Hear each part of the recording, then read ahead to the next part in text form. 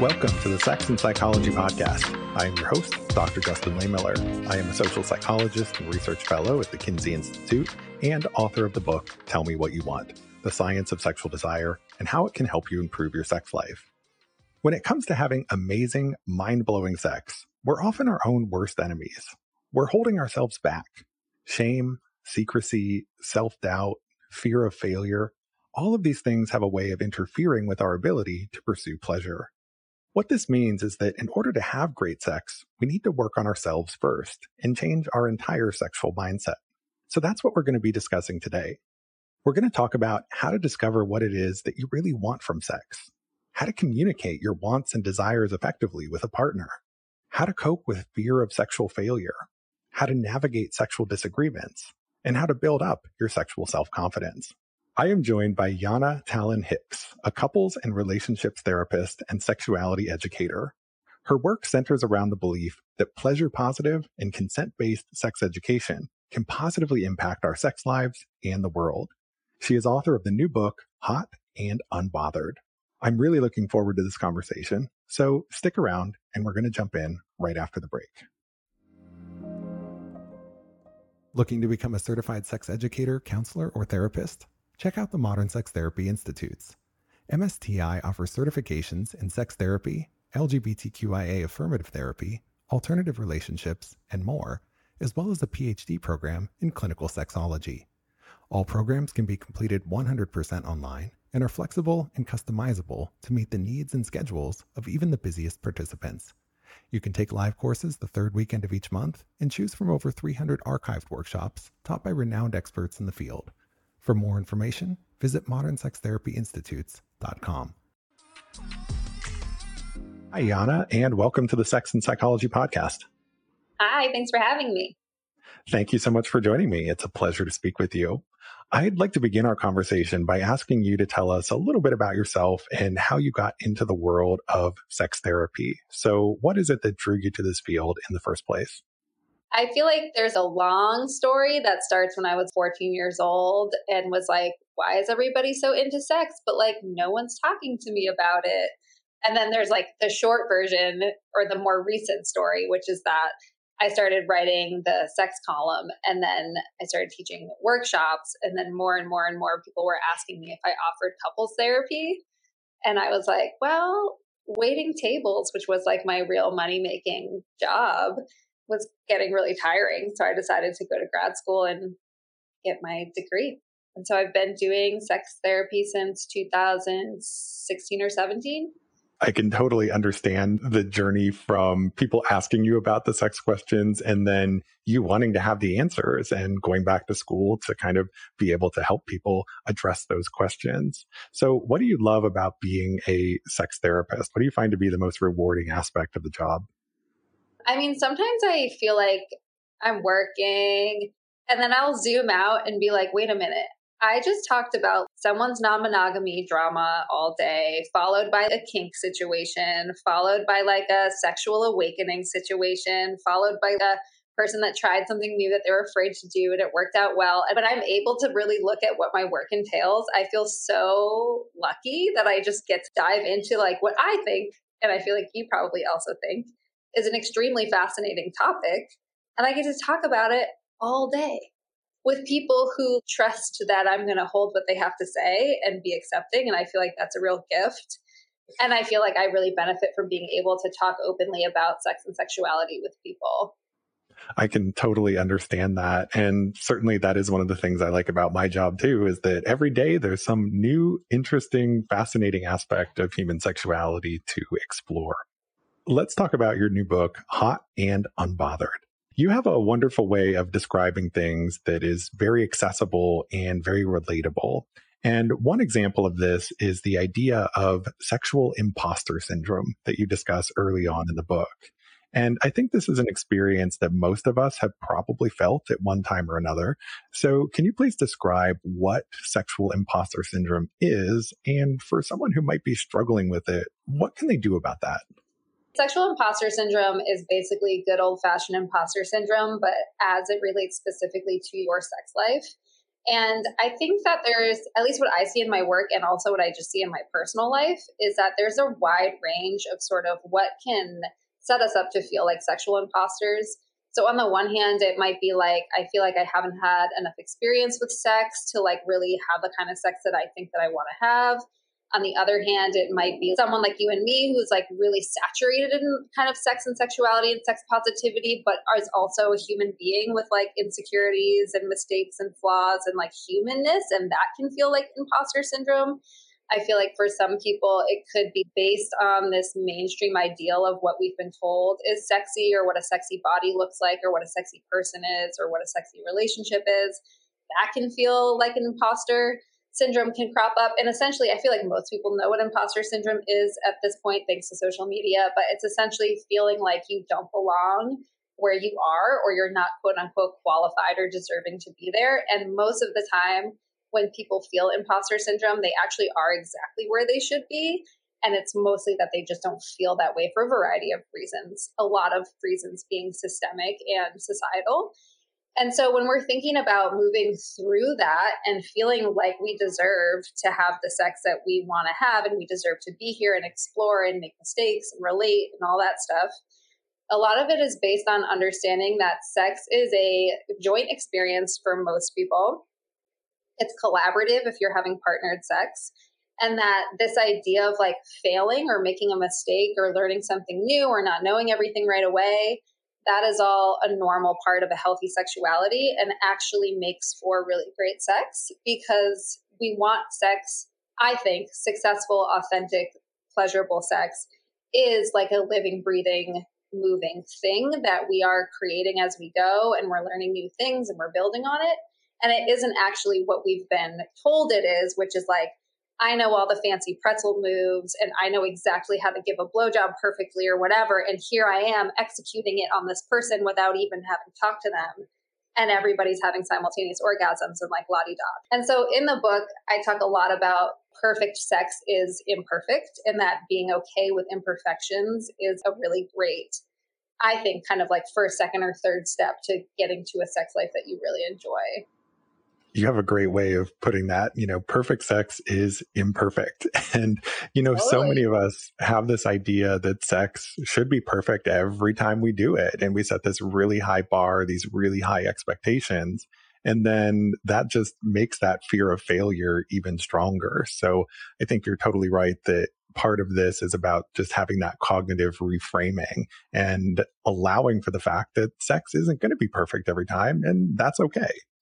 So let's talk a little bit about sexual self-confidence. I think that for a lot of people, sexual self-confidence is something they think about in terms of having certain skills or techniques, such as having a lot of sexual stamina or knowing how to give really great oral sex. And that can certainly be part of sexual self-confidence, but in and of itself, that might not make you a truly confident lover, because confidence is also about having some resiliency in the face of setbacks. It's also about being adaptable and flexible and responsive to your partner's wants and needs. Now, you talk a bit about confidence in the book. So can you tell us, how do you conceptualize sexual self-confidence? What does that mean to you? And what are some practical ways that people can try and build up that sense of self-confidence? Because I know this is something a lot of people struggle with. Yeah, that's a great question. I really like your definition about like part of confidence is being resilient in the face of setbacks. In the section in the book about sexual imposter syndrome, it talks a lot about that bounce back is like a big part of it. Feeling like, the phrase failure is your friend is a part of it, right? It's a learning experience. Not everybody is like an expert going into a demonstration of their expertise when they're having sex. But I also think, at least for me, when I think about sexual self-confidence, like what helps me feel confident, a lot of it is knowing who I am, knowing what my limits and boundaries are and what I desire, which a lot of the work in the book is around. Like, how do you know your own limits and how do you set those limits clearly? And also, how do you know who you are and what you want? There's like a very extensive yes, no, maybe list in the book that I think is a helpful exercise to do on your own or with a partner. And I also think a good sex life is not built on these very sort of like rote checkbox skills. they can help, right? Like knowing some skillful ways to do oral sex or anal sex or kink stuff or whatever, especially with kink, right? There's risk involved. Or, I mean, there's risk involved in all sex. So like having a skill level and understanding risk and skill is important. But I think if you don't also have these relational skills of communication, advocating for yourself, hearing no, knowing how to set your boundaries, then none of that skill stuff is really going to stick. Like if I'm over here just like doing this acrobatic thing my ex really loved to you and it's not your thing, like I'm not being successful. If I can talk to you about what it is that you are interested in and what really gets you to like tick, and also what share with you what helps me tick and where that overlaps, that's going to be the best possible sex, is what's in the middle of that Venn diagram for us. Absolutely. And you mentioned something in your answer about that fear of failure. And this ties in with something else that you address in your book, and more broadly with this idea of sexual imposter syndrome, is that in order to have truly amazing sex, we have to become friends with failure and recognize that not every sexual experience is going to be mind blowing. And you might try something that turns out to not be enjoyable. Or maybe you're going to share a fantasy with a partner and they're not into it. And that fear of failure can really hold a lot of us back from having really pleasurable sex. So I think part of this too is also kind of just recognizing that there is some risk anytime we try something new, share something new about ourselves with a partner, that it might not be received well, or maybe that things might not go exactly the way that we want them to. But what can we do to sort of become better friends with failure and prevent that from getting in the way of having really good sex? Yeah, I mean, I think it's hard because there is so much stacked up against us in terms of sex and sexuality, right? It's like how we learned about sex, what we learned is or isn't okay. And when we're thinking about your example, right, of sharing a fantasy, if we get up the guts it takes to share a fantasy, especially if we've been told that that fantasy is taboo, that's a whole bunch of work right there anyway. And then we share it with our partner, and then our partner is like not into it. You know, even worst case scenario, our partner isn't into it and they're like mean or shaming or like yuck about it, which like maybe that's on the partner for you. But, you know, that can really be hurtful on a lot of levels, because it's not just being told no, but it's also being told no about things that we may have told ourselves no about already, or socially been told no about already, or had to work through a bunch of shame layers to get to a place of understanding that was our desire in the first place. And so it has this huge impact. And then sort of psychologically, right, or like in attachment theory, that impact is also registering as a threat to our connection to our partner. So then we're flooded with all of this like deep rooted, like evolutionary psychology, like, oh my God, I'm being separated from my pack. And that's just kind of running in the background. And then we have our like cognitive thoughts about like, what does this rejection mean? Does my partner think I'm gross, or like whatever? And so hopefully when we're thinking about building confidence and finding failure and rejection as positives, we're able to build more sexual self-esteem, where I can say, it's okay that I'm into this. I feel totally fine with who I am sexually. My partner saying no to me actually isn't really about me and my things being wrong or not wrong. It's actually about my partner's preferences, their boundaries, their limits. This doesn't really mean that we're forever incompatible. We are just not necessarily compatible in that one zone. That makes total sense. And it kind of leads very nicely into my next question that I had for you, which was, when it comes to sex, a lot of us don't get what we want because we don't even bother to ask for what we want. And I think that so much of that is tied up in this fear of failure and fear of our partner rejecting us or saying something that's going to be hurtful. And so part of being able to get what you want is building up that sexual self-confidence and dealing with that fear of failure, coming to terms with it in some way. And you also talk a bit in your book about how you can more effectively communicate about what it is that you want. So apart from working on yourself and sort of having that cognitive shift or reframing in the way you're thinking about this, what else can you do to make it easier to communicate about what you want with a partner? What are some practical tips there? Yeah, so in the chapter about asking for what you want, I tried to break it down into two different categories because when I think about asking for what you want out of sex, we have like asking in general, right? Like saying like, do you want to have sex? What kind of sex do you want to have? When do you want to have sex? What supplies do we need? What do we need to know about each other? And then there's like asking in the moment, right? Like, can you adjust to the left? Like, can we switch positions? I would really like it if we blah, blah, blah right now, or like, I need a break. And I think that both of those things get so much more solid over time and with practice because often we have this sort of like, I tell my clients this all the time that like our negative messaging to ourselves is a slow drip in. And so it's also going to be a slow drip out. So like the slow drip in is like what we've heard from media or our parents or our upbringing or our negative self-talk or whatever that has told us that we can't ask for the things we want or that knowing what you want and asking for it in sex is somehow wrong or not okay.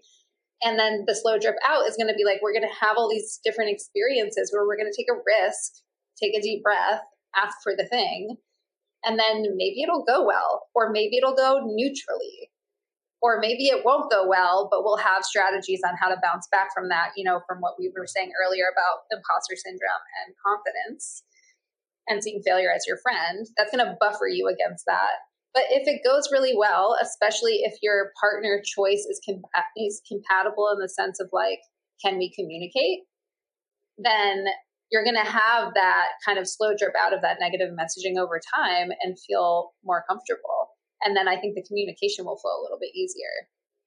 I think you're so right that communication it's a skill that you have to build up over time. You do have to start somewhere. And I know it can sound really intimidating and feel really awkward the first time you do it, but with more practice, it becomes a lot easier. So you have to build up that courage and confidence first, and then just start practicing it. And eventually you'll have an easier time communicating about those things that you want. And I think it's also important to recognize that there are all different kinds of ways you can communicate about your sexual wants. And as you said, you can do that with a direct request. You can also communicate it non-verbally or by moving your partner's hand to where you want it to be on your body. You know, there's all kinds of ways you can kind of get started with communication, but you have to start somewhere. Now, since we're on the subject of what we want, you also have a chapter in your book on how to discover what you want. And as I've said on this show many times before, sometimes you don't know what you want until you try it. And if you haven't tried many things before, you might have a pretty limited idea of what you do and don't want from sex. So how can you discover more about what it is that you want sexually? Yeah, I think this one is really interesting because I have a lot of clients that are super into like sex positivity or they think that sex is like excellent. Like they've processed all of these kind of like initial barriers to sex. And then they're like, but I don't actually know what it is that I'm really into. And so part of the question is like, okay, well, do you need to know right this second? You know, I work with a lot of clients that are looking to open their relationships for the first time. And sometimes they get nervous because they're not sure, like, do I want a second relationship? Do I just want to fling? Do I want like whatever? And it's like, well, you don't know those people yet. Maybe you don't know what you're going to want out of this relationship structure until you meet the people you're going to relate with. And I think what you're saying too is like a lot of it is like a guess and test. Like on paper, we can be like, this sounds great. And then in reality, you're like, oh, like having sex with my stilettos on in the shower is actually very hard. And like it was hard for me to enjoy the rest of what was going on because I kept sliding all over the place. And again, we're back to communication, right? So it's like I do consent education as well. And a lot of the time, I'll talk about how it's totally possible to consent to trying something. And so I think like the enthusiastic consent model is great and amazing. And I talk about that as well in my consent classes. But I think if we're hung up on like, I have to be enthusiastic about this, we can stop ourselves from trying something that we're just not sure about. So I feel like it's totally okay to consent to being like, yeah, I think I want to try this stiletto thing. I don't know how it's going to go, but like I'm into trying it with the commitment that you're going to communicate every step of the way. And if it's just not working, pull the plug, get like a plan B going on. Both of those, I guess, could be great sex puns and continue on your journey with all your consent intact. And if you need to edit something, try it twice. My general rule is I'll try anything twice. Because I feel like the first run is a dry run, and then the second run, you're kind of like working out the kinks. Also, both good sex puns. I am on a roll. I totally say the same thing about when it comes to trying out a sexual fantasy, that you should try it out at least twice, right? Because especially with something like fantasies, it often takes a bit of practice to perfect it. So, for example, if you're talking about having a threesome, it's one of the most common sexual fantasies, but I actually find that it's the fantasy that works out the least well when people actually go to do it. And I think that that's in part because many of us just don't have a script for how this actually goes when you have multiple partners at the same time. And different people might have different ideas for kind of how the situation should go. There's often not a lot of advanced communication about how this is all going to work. And so I think that can make it a little bit challenging. And there are some people who have had threesomes who just swear it off because they found that experience to be awkward, but maybe it's because they weren't approaching it in the right way. And if they had the right partners and the right level of communication, maybe it would be a pleasurable and positive experience for them. So it's not just true for threesomes. It could be any type of fantasy that you're acting out. It takes a bit of practice, a few tries to figure out whether or not it's something that is actually for you. Totally. And I feel like, especially if you're talking about, like, first of all, having three people in a scenario at once, somebody's always going to have indigestion, or like someone's having an off day, or like whatever. Having, like, as you know, even with two-person relationships, relying on this idea that we're all going to have the same amount of sexual energy, chemistry, and desire at the same moment is like not typically how it goes all the time. And I think the more bodies you add, the more true that is.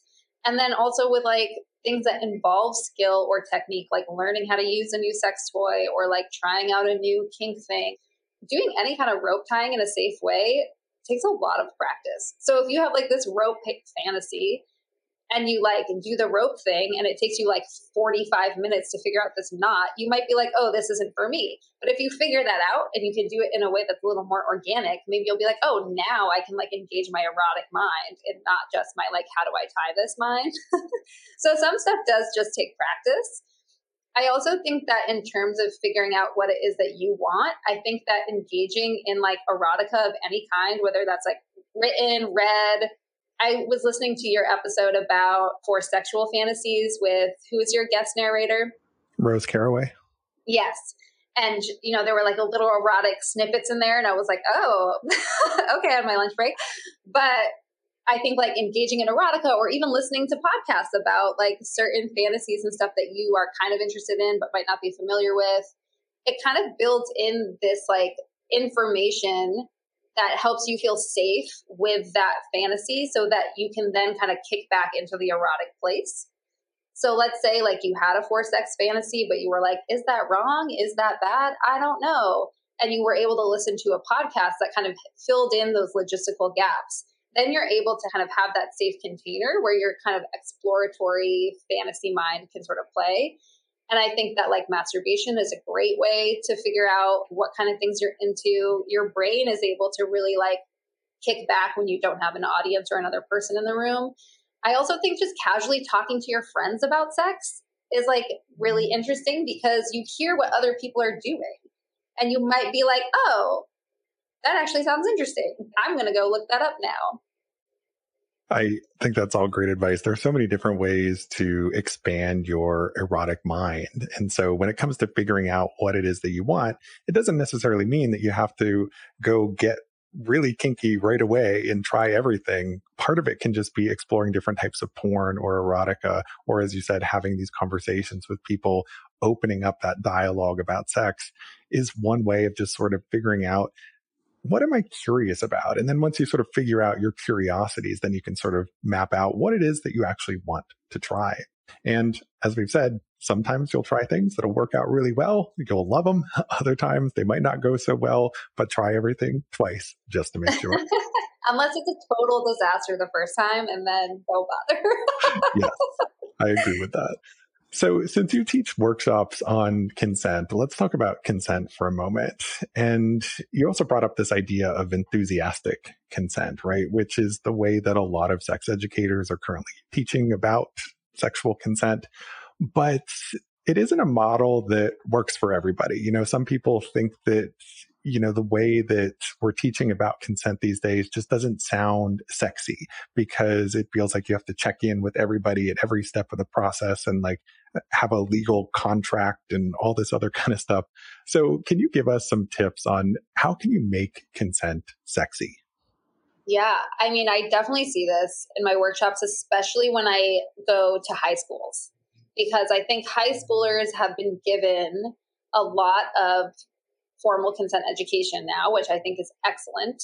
However, they're starting to do what high schoolers do, which is kind of like get sick of, quote unquote, the man or like the systems that are kind of keeping them in place.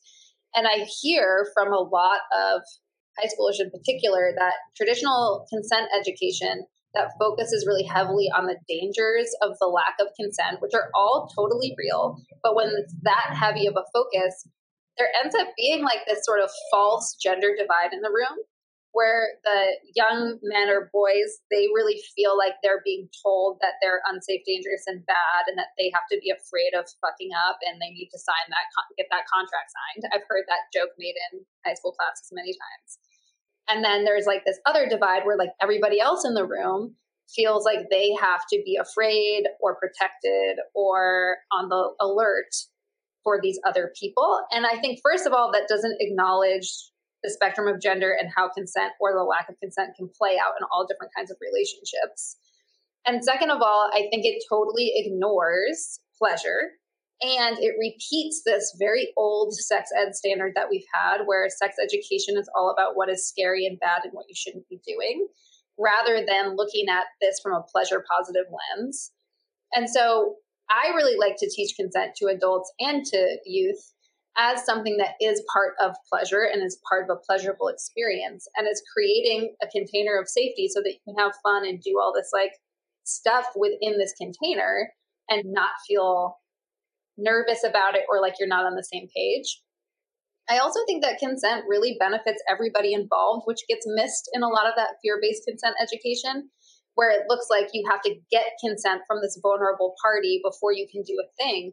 When in reality, like if I want to like try something spicy with my partner and I haven't talked to them about it, or I don't know if they're going to like it or if they're into it, like, why would I want to? It's like throwing a tennis ball into the woods. Like, what kind of a game is this? Like, I need that bounce back feedback that, like, you're into this or you want to do it or, like, it's hot for you. If I'm doing something with a partner that really makes them hot, that makes me feel hot.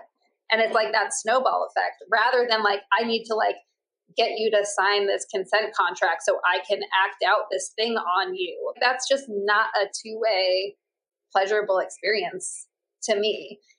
And I think really like this book started out as a zine about consent, essentially. But my approach to consent has always been pleasure focused. Because I think if people understand that consent actually makes sex more pleasurable, they will be organically more interested rather than afraid to engage. And I think that that is really the doorway that I see. I love and agree with everything you just said. And, I'm on board with this idea that partner pleasure is really the hottest thing. And when you know that your partner is really into it and you're bringing them a lot of pleasure, that is a very hot part of sexual activity. But I also really appreciate you bringing up the point about fear-based sex education. On the one hand, it's easy to look at the rise in teaching about consent, because this is an issue that has long not been given the attention that it should in US based sex education. But when it's coupled with all of this fear based information, that has the effect of just making everybody scared of sex. And so I love having the more pleasure focused approach to sex. And that pleasure focused sex education can also be used to promote safer sex, right? So if you can talk about how usage of condoms, for example, and the act of applying them can be an erotic activity in and of itself, that actually makes people more likely to use them and it makes them more enjoyable. So I think having that pleasure focus when we're talking about safe sex and consent is so important. Unfortunately, it's just not the dominant model in US sex education. And there are certainly better models of sex ed. You talk in your book about how everybody has a boner for sex ed in the Netherlands. And, I've done a whole episode on, sex ed through a cross-cultural lens, and we do a deep dive into that. And, so there are models that work better than what we're doing here, but that pleasure focus is really important. Now, when you're in a sexual relationship with someone, you're inevitably going to hear no at some point, right? For example, you might initiate sex and your partner turns you down, or maybe you suggest trying something new during sex and your partner declines. That's normal. It happens all the time. But a lot of people take this personally and they interpret their partner's no as their partner doesn't enjoy sex with them or isn't attracted to them anymore. And you have a whole chapter in your book on how to hear no like a pro. So can you share a couple of tips on how to avoid letting no turn into self-defeating thoughts and relationship conflict? Totally. Yeah, this is a tricky bit of, I think, consent and pleasure education, which is like this flip side of like, what is your enthusiastic yes? Really also requires us to understand what is our no and what's our partner's no's, and can we make space for no to be there? Because we can't be like fully in a yes place with pleasure if we don't feel safe enough to say no. And I think I see clients get in these kind of dynamics all the time where like, saying no is inherently a safe practice, but has become kind of loaded because like there's tension in other places in the relationship, or there hasn't been enough communication about what this no is coming from or what it means or any of that type of stuff, because there is this like immediate sort of like flash emotion when somebody hears no of you're saying like rejection, shame, self-defeat.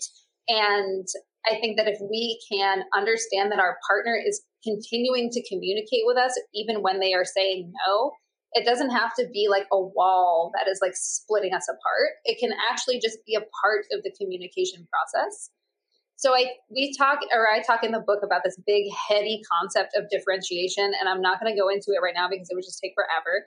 But there's like a good 2 chapters devoted to differentiation. It's essentially a process of being able to maintain your own sense of self, even in the face of your partner's own sense of self, which sometimes requires somebody to say no to you. I also think it's really helpful for people to get curious about what happens when a no comes up. So either getting curious about like what that means for your partner, if they're open to that conversation, because sometimes people just need to say no and like not have you go any further with that conversation. I also think it's important to get curious about what's coming up for you. Right? It's like, why was that particular no hard? Is no always hard for you? Or is it just around this one thing? I think it's worth looking at no as part of like this larger landscape of your sex project being just like part of it. It's not like this like big end, unless the no is a big ending no. But when we're talking about handling no like a pro, we mean like building it into your sex life as you go along. And I think people just get all twisted up in this idea that if somebody says no to them about something, it means this like big universal rejection. And most of the time, if this is your sexual partner, that's not true. And so how do you kind of break that down instead of reacting to your emotion, responding to your emotion in a negative way that does push your partner away? It's okay to feel like sad, shame, or bummed out because you wanted to do something and your partner didn't. That's totally fine. But it's not fine to like pout, withdraw, punish them in some sort of emotional way, like all of these ways people react because what they're really trying to do is protect their own feelings. How can you like get above that initial reaction and continue to connect even though you feel disappointed? And so a lot of the strategies in that chapter are about that kind of emotional management. I love all of that. And I think it's so important in the context of this broader conversation about consent. We talk so much about the yes, but how do you deal with the no and what does that mean? And especially in the context of an ongoing relationship, how you interpret this. So I think that's a particularly valuable section of your book. Now, related to this, in relationships, it's common for partners to not always be on the same page about sex, right? Where one partner wants more or a different kind of sex than the other. And that's where the no's often come up. And in terms of dealing with this, we often hear that compromise is key, that everyone just needs to either give or take a little bit and boom, problem solved, right? However, in your book, you argue that compromise doesn't work, especially not as the first step when you're dealing with the sexual desire discrepancy. So can you tell us why that is and what you should do instead when you and your partner really get out of sync when it comes to sex? Yeah, I really liked writing this chapter because it was something that it kind of organically came up as I was writing the book. Because there are a lot of pieces of this book that I've been writing about for years because I've been writing about sex for 10 years. And this part of the book, I was just coming up as I was writing and was like, okay, I know what I do to help my clients with like a desire discrepancy. Like what happens if somebody wants something, the other person doesn't? What happens when someone's libido is higher than the other person's? A lot of people's instinct is to get into this compromise model where it's like, okay, if you try the ball gag, then I'll do anal.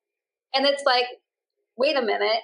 Like if the whole value system here is that we're doing pleasure, positive, consent forward sex education, doing this sort of like tit for tat sex act exchange in your personal relationship doesn't actually honor pleasure, consent, or active choice, or really thinking about what it is that you want and why you want to do it. And so instead, I offer people kind of a different model, which is doing a conscious compromise. And so that kind of looks at like, what choices are you making and why are you making them? Am I willing to try this kink thing that my partner wants to do? Does it feel okay for me to try that? Or is this really a very hard limit for me? And is our work actually dealing with the fact that we have this really big split in our desires of what we want to do? So it's less about like, how do I fold myself to continue to feel connected to my partner and fold my own boundaries to continue to feel that kind of false sense of security? Or can I do the work it takes to stand very firmly in myself and my limits and meet my partner in a different space that honors both of us? And sometimes that like is tense and it might require like a big relationship shift, or like people might open the relationship for that, or sometimes they end the relationship for that. If you just continue down this path of I'll do this if you do this, I'll do this if you do this, you're really just like breaking so many of your own kind of rules and values and your own sort of model of what consent and pleasure really looks like. And I just feel like it would be so disingenuous to write a whole book about pleasure and consent and just be like, oh yeah, just compromise. Like, I just don't think that's it. Well, and when you talk about compromise, the way we tend to think of it is, it's an agreement that you come to, but no one's really happy with it. And right. Because no one's getting exactly what they want. And I think with these sexual compromises, I think you're spot on in terms of talking about how we need to honor our own sense of pleasure and autonomy and boundaries and what is really important to us in terms of our sexual values. And so it's not just a matter of, all right, you want sex every day. I only want it once a month. So we're going to do it once a week and just put it on the calendar. And then, no one's really happy with that situation. And there are all different kinds of ways of dealing with this. And, sometimes it works out. Sometimes it doesn't. Some people just aren't a match for each other sexually. And they might be your best friend, but they might not be your best sexual partner. So, part of this is figuring out what is right for everybody here in terms of the best path forward. And, I've talked about this on the show before with other sex and relationship therapists. Some people are sort of trained under the model that every relationship should work and your job as a therapist is to save the relationship at all costs. But that might not always be the best approach. Sometimes breaking up is the best path forward. What are your thoughts on that? Yeah. I mean, first of all, I also just want to say for listeners that are like, oh my God, we have this sexual incompatibility, we just have to break up. I find that oftentimes when clients come in with a sexual incompatibility and they're like, we just need to find a compromise for like how frequently we have sex. and then we end up working together, like that incompatibility can be influenced by so many things. And sometimes it takes a lot, or not even a lot, but just some excavating as to like, what is contributing to this cycle between the two of you? Is it emotional? Is it personal? Is it relational? Was there baggage that came up 8 years ago that you haven't processed yet? Like, our sex drives are actually quite sensitive to our context and our environment and our history. And so I think if we don't explore that, then you're not really, if you're slapping a little compromise Band-Aid over all of that, it's not going to go well. But there's other approaches. Anyway, second question about this breakup thing.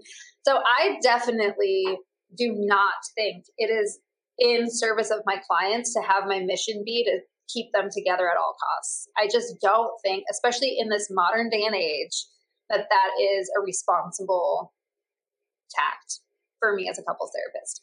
I am really big on the differentiation model, which I talk about in my book a lot. And that is really about getting very clear about who you are and what you are willing to do, not do, compromise, live without, live with, and really explore those limits for yourself very genuinely and authentically without caving under the pressure of being similar, we're the same, we're compatible, everything's fine. Because all kind of new relationships start there, right? It's like this like oxytocin fueled, we're so compatible, nobody will ever break us up, we're so special, la, la, la, la, the limerence phase. Great phase. It always ends. And then we need to find a path forward. And that's sort of that differentiation path.